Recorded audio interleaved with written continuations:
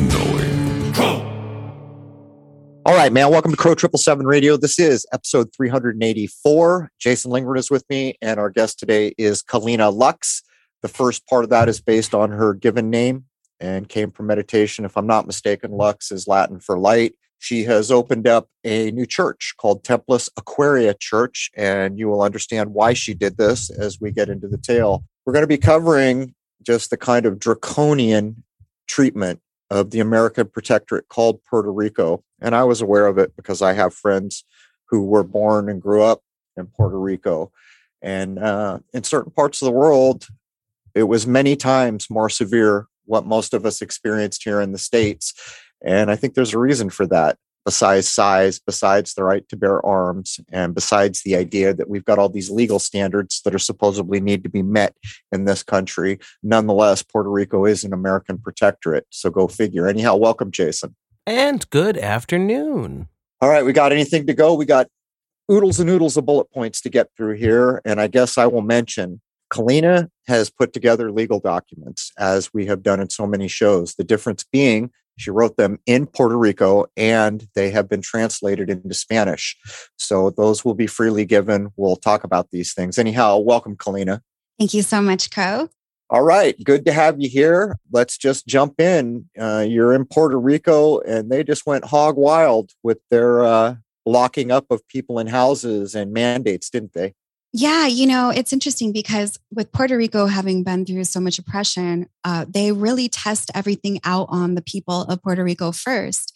And when it works, they gauge how well it works here, and then they apply it in all the rest of the states that they can. Do you feel like there was any significant pushback in Puerto Rico, or do you feel no? In fact, no. It was. They did it in such a way that was psychologically, they created a situation where they wanted more. Because when the hurricane came through, I don't know if you guys knew about the Hurricane Maria, which was like a HARP-induced hurricane category 6, if there's a possible, it was that big. And they slowed it down over the island for 3 days and annihilated all the old growth trees. They had like 500-year-old mahogany and teak trees. And they didn't give the people here enough service, right? The government, quote unquote, didn't do enough about it. And so in this case, the people were just begging for more lockdowns. Wow. Goes to show you, an emergency never goes to waste these days, whether it's manufactured or otherwise. I guess there's no such thing as a non-manufactured emergency at this point, because even when a thing starts because it's starting, it seems to be latched onto and manipulated. But at that point, after the hurricane, and we reach, I don't know, I mark the beginning of what happened in the United States at 3/11. Do you mark 3/11/2020 as the start point where it comes into the broad daylight? Yeah, 3/9 and 3/11, right through those dates where it was kind of getting on the radar here. So at first, when the mandates started coming, were they severe out of the gate? What were you guys seeing there? So it wasn't like, it took a couple weeks for them to get severe, but then they got extremely severe. Like we're talking, we had a 5 p.m. curfew on some days. They shut down all the beaches for months. They required masks and gloves and like temperature checks to the face. And it got so bad that on Sundays, you couldn't leave your house. You couldn't drive. And you couldn't drive with more than one person in the vehicle. And then they said you could only drive like on a certain day of the week corresponding to if your license plate ended in a positive or a negative, or even or odd, I'm sorry. We've seen this before in the 70s during the manufactured gas crisis. They played this game out where you can only get gas dependent on the odd or even last number of your license, which was probably the first run at this kind of, rights enforcement. So what was the enforcement like? Was military out there enforcing? Was it local police or state police or however it works in Puerto Rico? Who was doing the enforcement? Yeah. So, and that's the thing. So I'm prior Air Force, like you, I'm a veteran. So I was expecting full military on the streets and everything. However, they self-policed. It was the most astonishing thing I've ever seen. Even the police really couldn't police. Occasionally you would see like the police on the 4-wheelers going down the beaches and trying to clear them out. But that was pretty rare. Mostly it was just the news scaring the ever-living daylights out of these people to get them to comply. Do people in Puerto Rico feel like they're Puerto Ricans, or do they feel like they're Americans? Do they feel like they're a little bit of both? What's the typical perception of someone who's been born and brought up in Puerto Rico? Yeah. So mostly, and this is a split, right? But for the most part, for what I've gathered is people here identify as Boricua.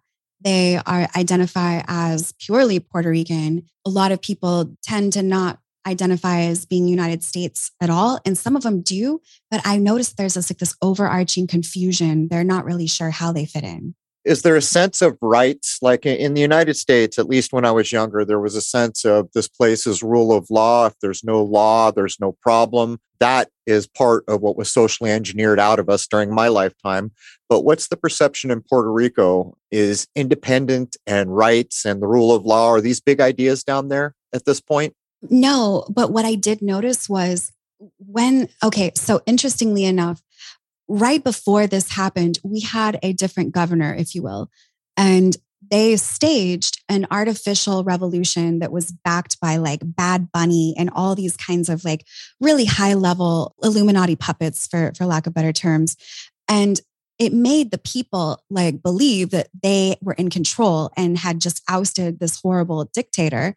And it was really strategically done because I believe, just from watching history and observing currently, that they were due a revolution because the tensions were high. And they staged this to kind of harvest that sensation. And now the people feel accomplished. And now it kind of wiped out all of their ideas. And so they installed this secondary pretend acting governor, if you will. And she kept putting out this mantra subconsciously that, oh, Puerto Rico is a land of the law. We have laws here. We are civilized. So in this, I think they were kind of prepping up to it. And she was the one responsible for installing a lot of these executive orders that still hold today. Wow. So basically, you're watching things go from bad to worse. You're waiting for others to act in a way that you're trying to act, and you see nothing. You start to research some of the people that have been on my podcast, Cal Washington and others, and you start to lose hope. So you move off grid. Take up what picks up when you move off grid. Yeah. So I definitely try to get people on board, and just everybody was so overwhelmed because, like you and many of your listeners, day one, we already knew this was happening, right? I was just shocked it took so long. So I was like, well, I can't do anything lawfully. I didn't feel like I had the confidence to actually, or the intelligence or the understanding to do anything about this. So I just took care of my needs. I found a beautiful little finca off grid in the mountains with, spring water, no cell signal. I'm talking not even 5G, not 3G, nothing. And when I found the land, I'm like trained in shamanic journey, Native American, with no medicines, just drum. And I went to like ask the land guardians, quote unquote, right, to see if I could buy the land.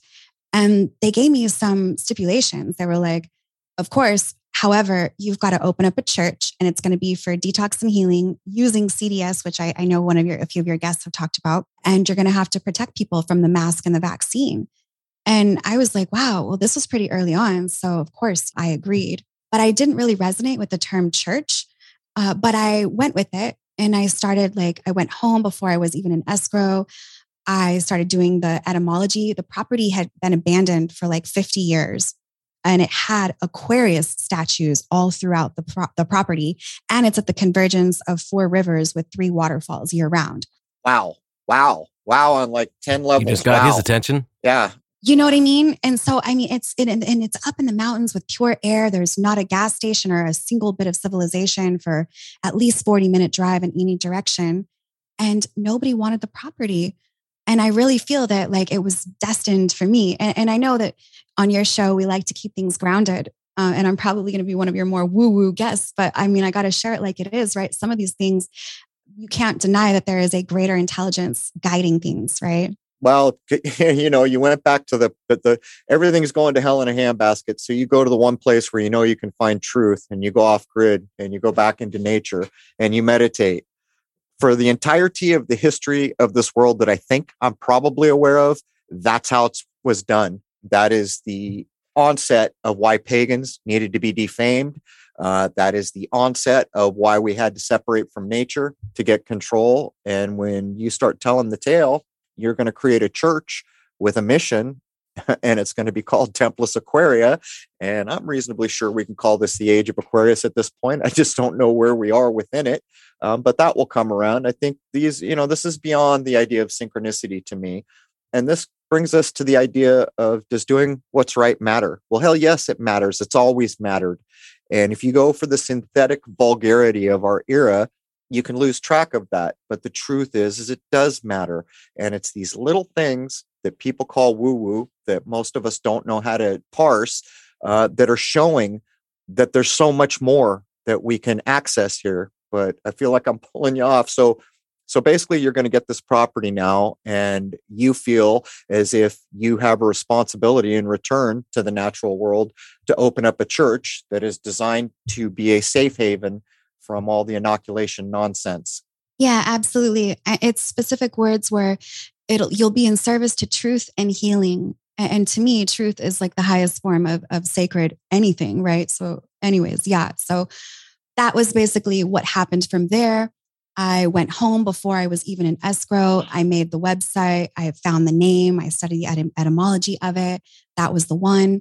And, Templus is plural for temples of aqua and water, air and water, right? So that was kind of the basis of it alongside the waterfalls. So you just said so many critical things. I think most of us have a tough time. And I'm guessing, of course, you're a Latin-based speaker. So templus, yeah, you're pluralizing the idea of a temple, which is an older meaning before the meaning that is typically put on temple now, place of worship, but tied to nature. But aquaria, most people don't think about it. Aqua is water, area is air. So most people see the Age of Aquarius idea with a man pouring water, and they think, oh, this is a water. It is not a water age. It is, in fact, an air age. I would go so far as to say we were well within the so-called Age of Aquarius when the first plane flew that we're told flew. But to get back to the point, and by the way, I guess I should ask right now, is the Templus Aquaria Church up and running right now? Can people get access? Absolutely. Yes. So we have every other month we'll hold temple service at the property.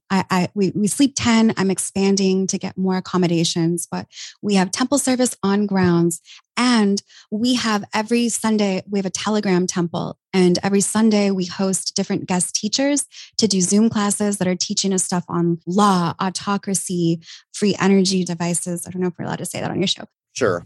And we've got people that are even introducing things like Antiquitech and detox and all kinds of things that are cutting edge, but all themed New Sovereign Earth. Okay, so you've got a church that's up and running. You're off grid.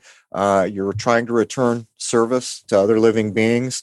Meanwhile, a senator is going to introduce a bill for a thing called a VacuPass, which is basically a blockchain vaccine idea. And they're trying to apply it. Wait for this. Everybody who's been listening to me for the last, I don't know how many years, for goods and services, right? Goods and services are going to be the portal to hell. So bring us in there. What happens? And is it actually enforced? And is it actually a thing right now? Yeah. So this was in the early summer of last year. Some senator introduced that bill. And when I heard about it, I mean, we all knew it was coming, right? So the fact that it's already set up as a system to go on a blockchain is really discouraging to me, because we can make artwork for any of our needs, but until it comes to blockchain, we can no longer do that. So at that moment, I conferred with some of my people that are Puerto Ricans in that. And I remember that once upon a time, I had made a cease and desist just on Facebook, like way back in the day. And I was like, well, let me do a cease and desist again, because that one, even though there's no way to prove that it had an effect, I think there is something to be said about writing and declaring it on paper in the public, in the quantum realm. Because I put Monsanto et al.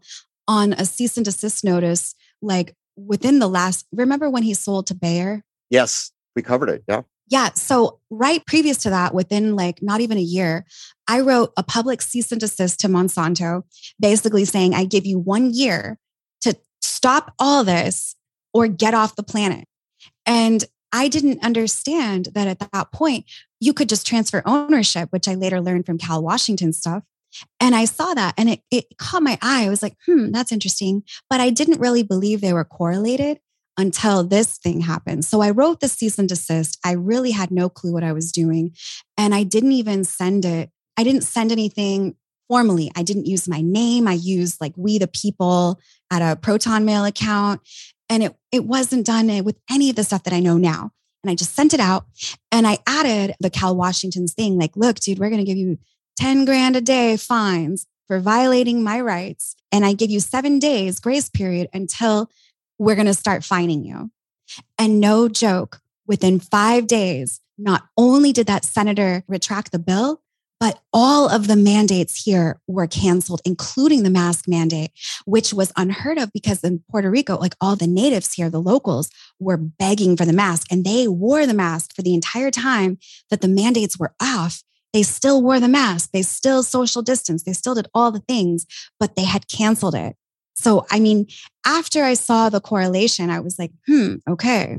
Well, you're getting to, when you listen to people, like so many people don't know how to shut the hell up and listen and then parse through information.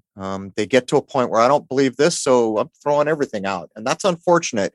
The idea of the quantum realm is within what you're doing. And is it possible that little old you put up a simple cease and desist, and it actually made a difference because someone called them out in the world? And while you may never draw the line, there is something to all this. And if it is really that simple, imagine what it means about being in the graceless state we're currently in, where if just a small number of people stood up and said, knock it off, what would be the result? But I've got to ask, was this a U.S. senator or a Puerto Rican senator that introduced the bill? A Puerto Rican one. How many senators do you have in Puerto Rico?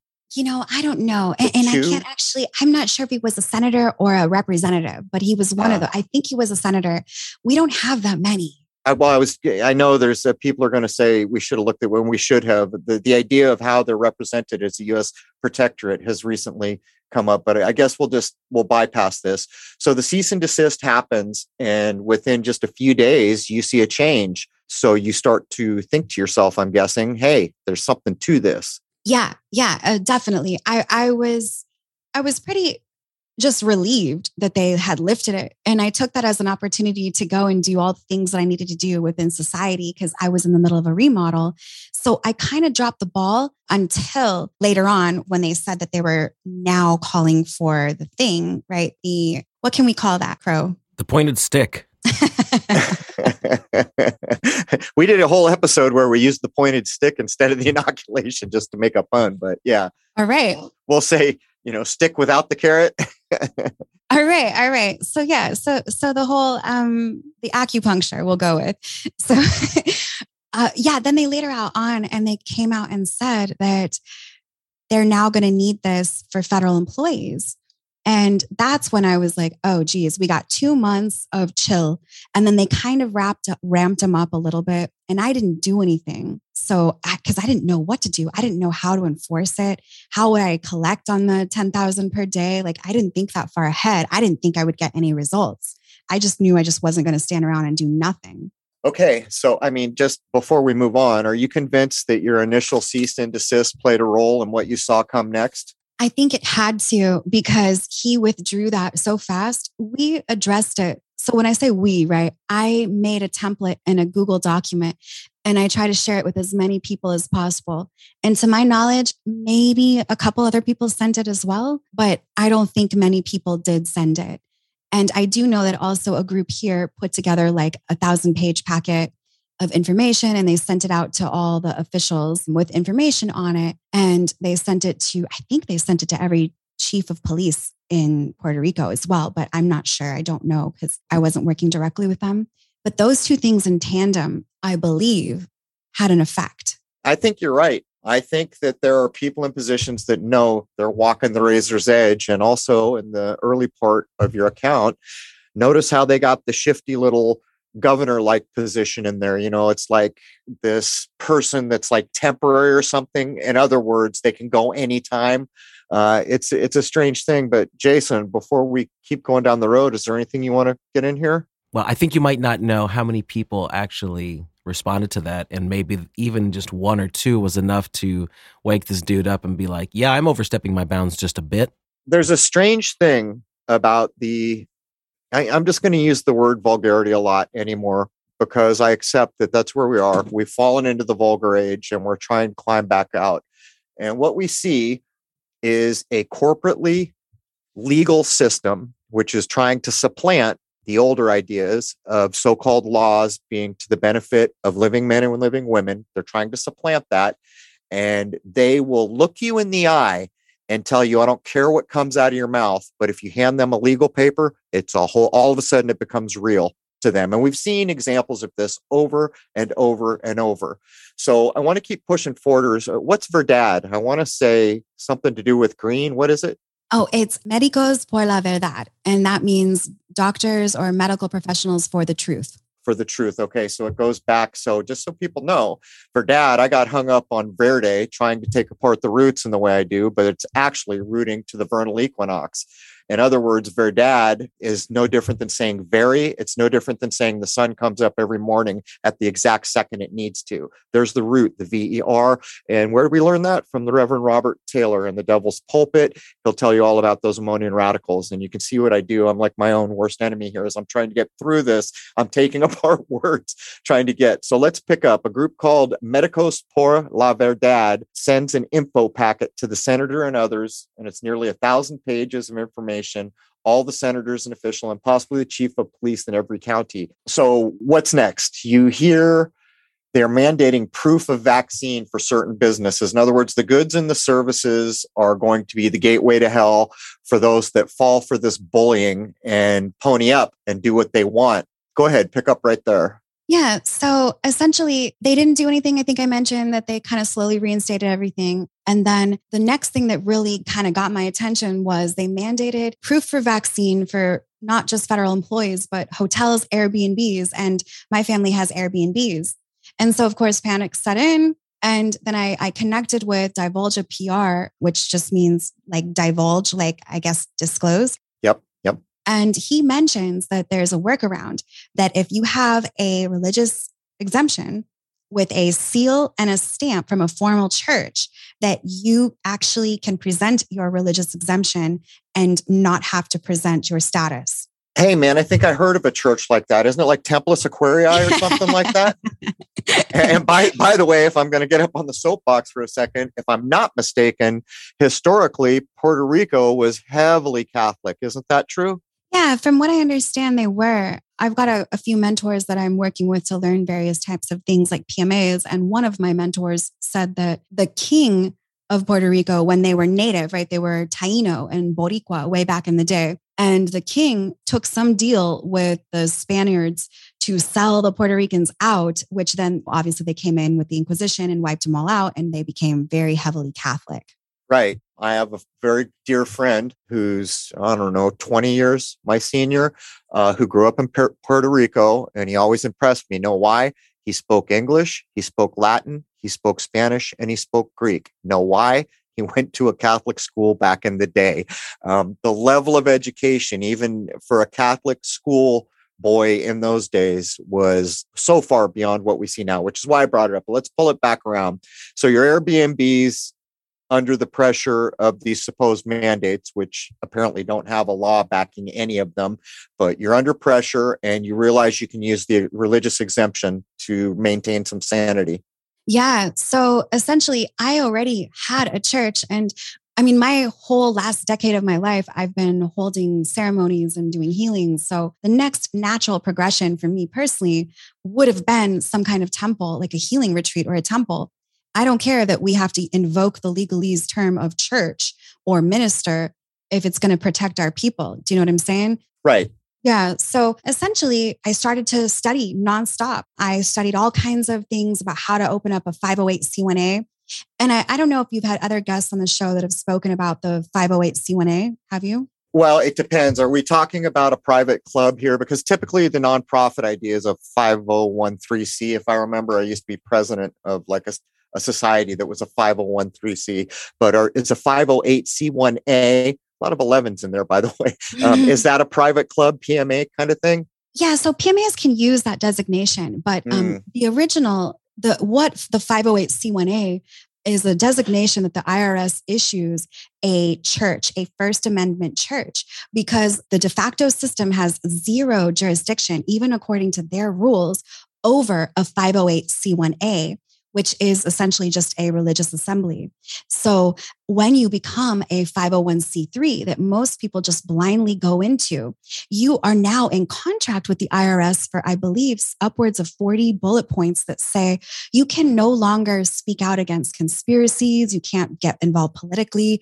You can't, speak out against the whole poke thing. You can't do any of these things. And if you do, you lose your tax exempt status. But interestingly, as a church, you already are mandatorily tax exempt. You don't have to file anything, So that's what I really wanted to become, because most churches you see are 501c3s, but the 508c1a holds the highest diplomatic immunity, if you will, because we're out of their jurisdictions altogether. Well, I don't want to throw a monkey wrench in, but me, my eyes won't leave me alone. So let's take the 508c1a. So if you write it, it's 508C, the letter C, 1, the letter A. So start at the 8. 8 plus C is 8 plus 3. That's 11. 1 and A is another 11. So there's two 11s there. If you add them together, it's 4. There's a 5 in the front. So you've taken two 11s to make a 9. So there's a 911 in code within this. But what we are learning is that the private club type idea has become very popular. And the reason I think it became popular is because the powers that be used these private clubs for years and years and years to not be subject to many of the rules or laws in an area. A private membership could say, hey, only men are coming in here, and no one could beef about it because it was a private club. So that's a whole mouthful. Yeah. And I guess I'll just add on to that last bullet point there. I wrote down, I looked at all the requirements of a church, and I saw that we kind of already was working with that. So I just wrote them formally and published them and wrote out a very simple doctrine and tenets, which the basis of it is self-governance. You're the master of yourself in all aspects, your body, your religion, your spirituality, everything. And that's kind of the basis of it. And I added a few things in there that are direct reflections of my spiritual practice, like using the breath as meditation and prayer, which also simultaneously protects us from masks, right? Because the air that we breathe is so sacred. That is our direct connection, not only to our consciousness, but also to source and to this whole matrix that we can tap into. And the bad guys know that. Hey, Jason, we got one that can see without the glasses. Did you make the correlation that your breath is your spirit at any point, or did you just lay it out verbatim as you stated? Yeah, absolutely. I could send you over. It's on our website. They're really beautifully written, and they were super channeled. In the moment, it was just really pure. And it all came from this place, basically my covenant that I have with nature and source. So basically the creation, we did this before with, who was it, Jason, Dr. Trebing. He has some very beautiful little documents that you get when you join his church. And I got all this email afterwards saying, oh, you non-believer, how could you dare? And I thought, really? Really? So people are being protected so they can breathe oxygen and renew their spirit within God's creation. And that's what you took away from this. It's holy. I don't get it. But anyhow, so you pick up notarizing affidavits for religious practice and study, and you do a lot. You've got your tenets and your doctrine all out. And by the way, can anyone join this? And do they get documents that prove they're a member? Yeah, absolutely. So for the sake of your show and your listeners, I created a free affidavit that doesn't have our church branding on there. And it's the one that we've used to get exemption. I mean, I've approved over 400 exemptions now worldwide, and we can get into that later. But yeah, anybody can join, but they will have to sign a PMA agreement. And the cool thing about the PMA agreement, some of us come from a privacy standpoint where we're hey, I don't trust you. I don't want to sign your thing, right?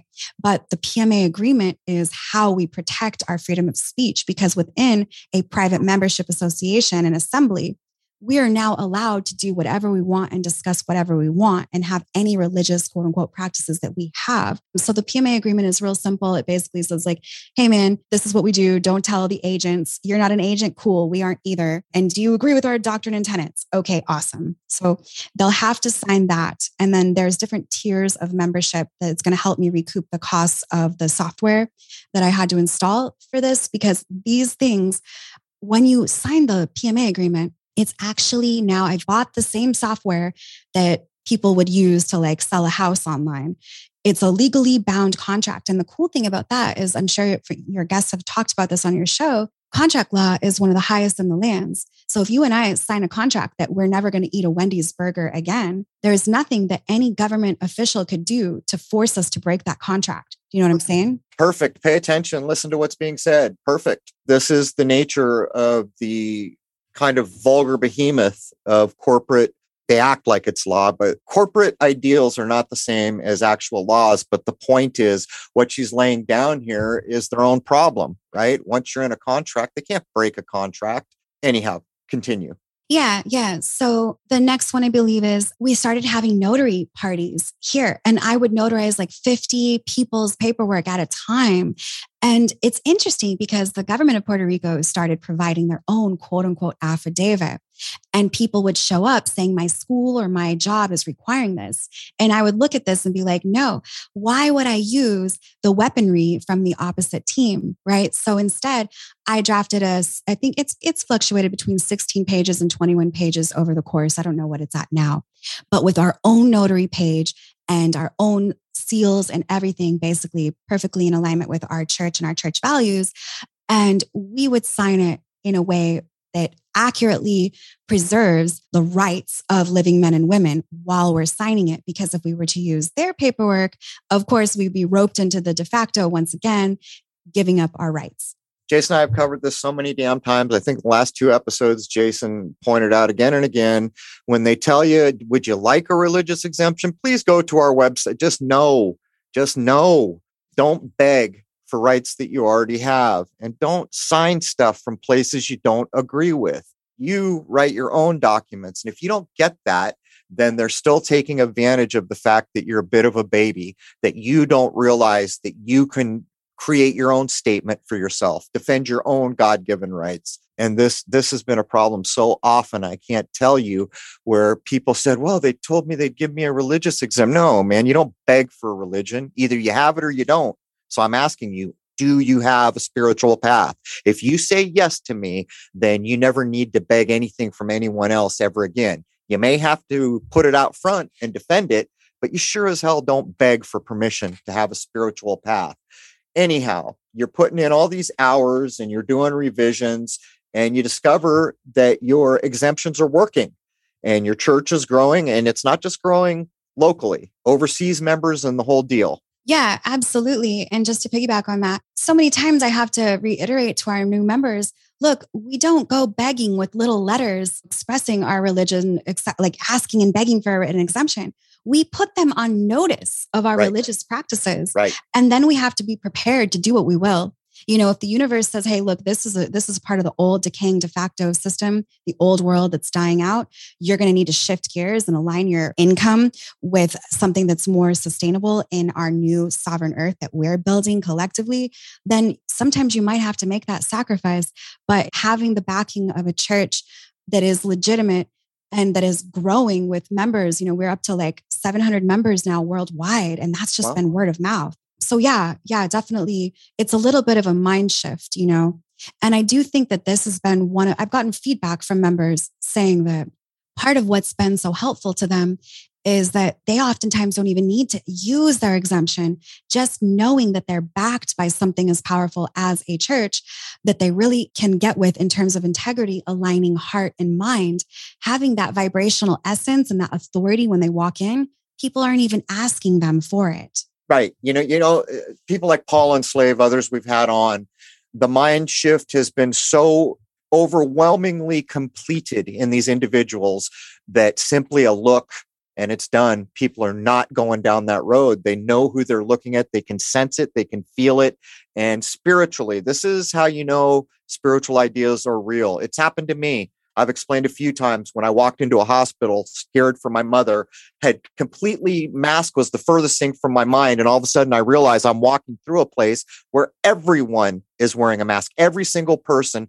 First doctor I pass has like a damn hazmat suit on. Not even kidding. The only thing he was missing was an oxygen tank on his ridiculous mask. And he looks me dead in the eye. And I just looked at him to his soul and he said nothing to me.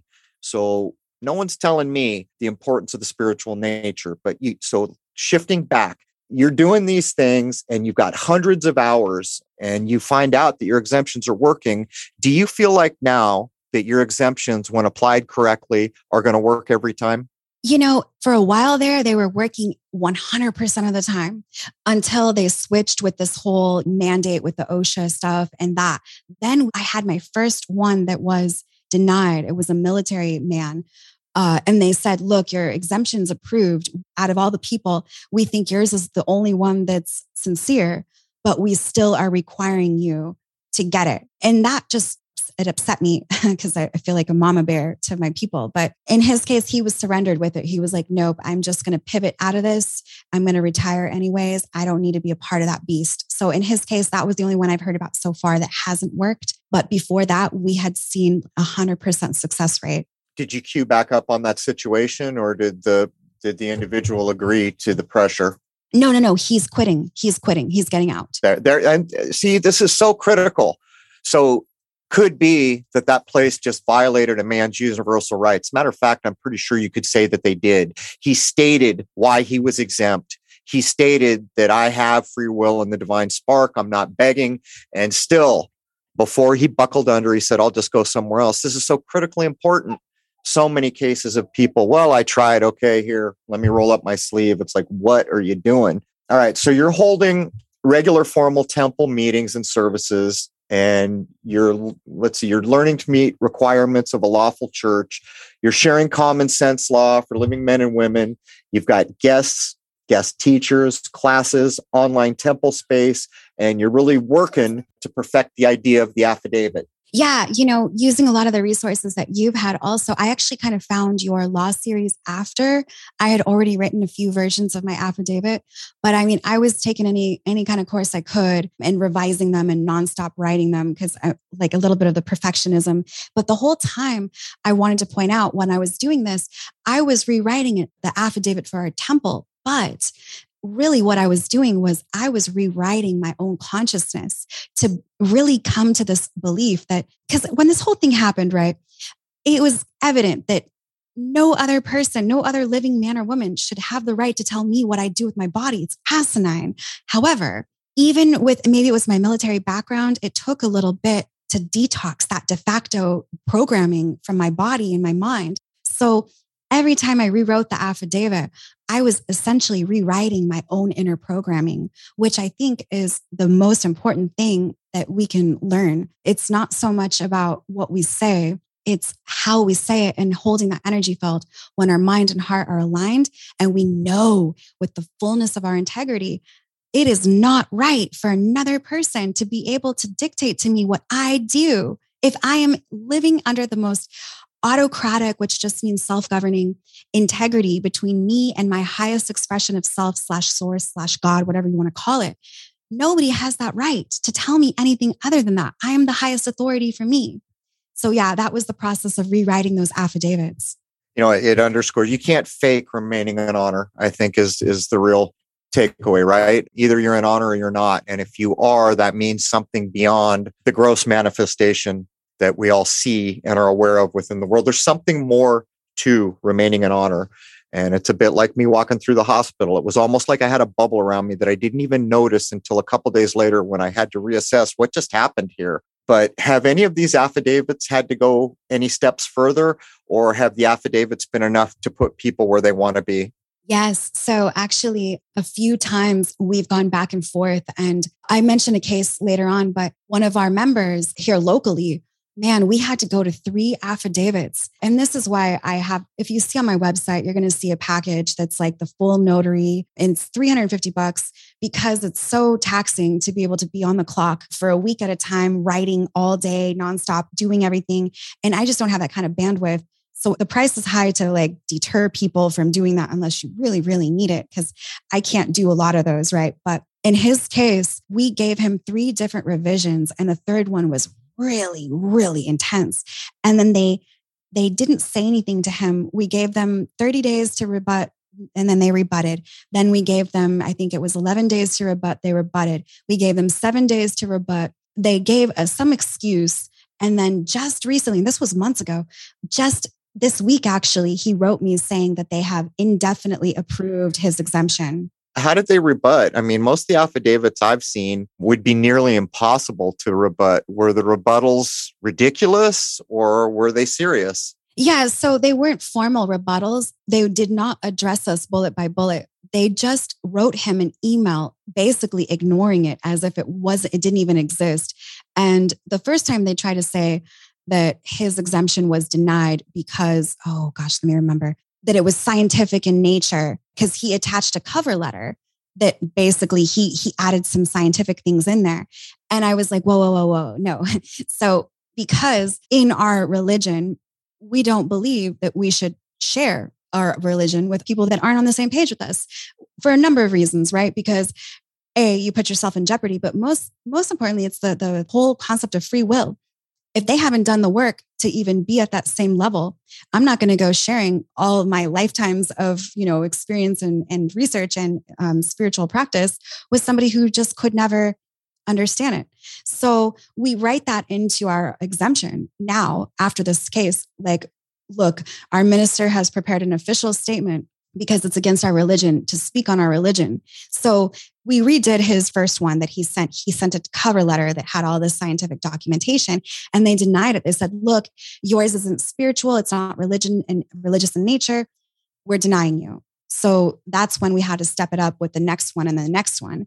And then finally, I think they must have reviewed it through their lawyers or whatever and was like, okay, this is legitimate. You have some problems. We're going to just go ahead and give him everything he needs. And he's also exempt from the PCR and mask. Well, I would make a couple observations here. They never did rebut. And so someone who actually realizes the power of an affidavit, if this were to go further to some courtroom, at no time did they ever rebut. To rebut, you have to take the points and you have to refute them or push back against them in some way. What they basically did was said, we don't recognize anything here. We've got an affidavit. We don't see it. We don't read it. We don't respond to it.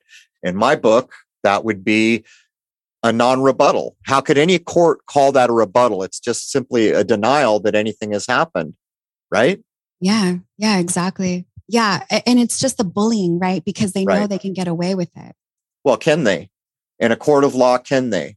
This becomes the whole power behind those affidavits. It's one thing for an affidavit to be effective in the short run and give the person relief that they're seeking. It's another for it to actually go to the enforceable part where actual judge or someone else is going to say, hey, this is the way it is now, folks. I'm just saying that these affidavits have been used because they're known to be basically gospel in a court of law if they have gone unrebutted.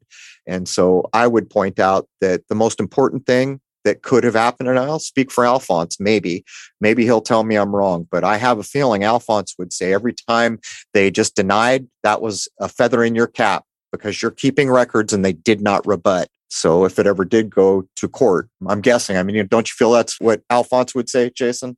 Oh, yeah. Yeah, it feels that way. Anything you want to get in at this point, Jason? I think she's proving the fact that if you stand your ground and just keep going at them, these things succeed. And that's exactly what we've seen as well with all the people that we've put on. It reminds me of the old idea of a magic spell has to be spoken 3 times. In a courtroom, you have to ask 3 times. And if you still don't get your answer at the end of the 3rd ask, then it has in fact been answered. It's a little bit like that. If you're going to stand up and say, you better be serious about it. In other words, if you say no and they push back, you better say no again. And by the way, how many times did this go back and forth? Did it go back and forth exactly 3 times, Kalina? Exactly 3 times. There it is. Probably some lawyer along the way looked at it, or who knows. But so much of the effectiveness that we have seen is from bullying and them doubling down every time and people becoming afraid after the first or second double down.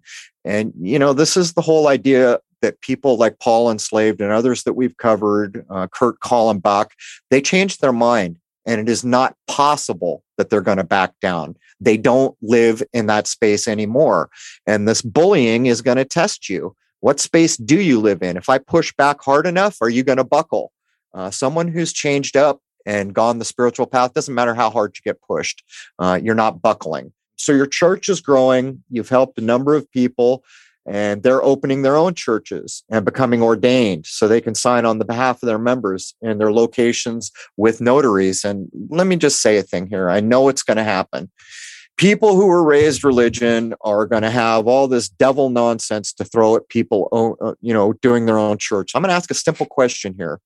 Did you receive the divine spark and free will at the zygote? Yes or no? You got to make your own decision here. And if you say yes, is not where we exist the creation? Yes or no? If you're going to get hung up on needing a freaking man in black robes and an altar, go think about what I just said. A man in black robes and an altar with goblets and bodies to be eaten, then you don't quite get how we arrived at where we are now. No living man or woman has to ask permission of anyone anywhere for a spiritual reality. It is granted to you when you come to exist. So I just want to get that out of the way because I can hear already the comments that are going to follow in. So anyhow, things are growing. People are setting up their own systems. And basically, what are they doing? They're setting up a way to protect their own religious endeavors, spiritual endeavors within a system that's seeking to crush that, basically, right? Yeah. And honestly, if we're looking at it this way, we see different themes with the age of Aquarius. And one of those we see is decentralization. And of course, the controllers want to take that and use it in a way that makes them win. However, they're just following nature's natural tendencies. And that is one of decentralization. And this is the era where our spirituality is the first thing that needs to be decentralized. I'm just going to read you our first tenet. It's super common sense. It's non-dogmatic. Every member is their own spiritual master ordained by God, or any name you choose to call the pulse of conscious fabric connecting us all, and shall govern themselves in accordance with their highest accountability and integrity under God. So it doesn't matter what religion you are, everybody can get with that. And if you want to study the Bible or the Quran or whatever it is you want to study in any way you want, you will still find that you have this spark inside of you. You cannot separate yourself from it unless you want to go the fallen timeline way. So we're not conflicting anything. And if we went back to how things used to be, it was kind of like every family was a church, with either the father or the mother as the spiritual leader, and the children were learning in that temple. And it's really no different. And I see that in the future, we could go this direction. In the new sovereign earth that we build, everybody could have these decentralized family temples that are protected. Decentralization is a fact, and it is a fact of our era. And it began when the internet or ARPANET or any predecessor of what we call the internet came to be. The idea put forth by people who like to make war was that if we decentralize communication and a city gets blown off the map, it doesn't matter because communications go in 100 ways. The route that makes it becomes the delivery method, so it doesn't matter if a city gets blown off the map. I'm not even kidding. That's the logic behind the reason for decentralization.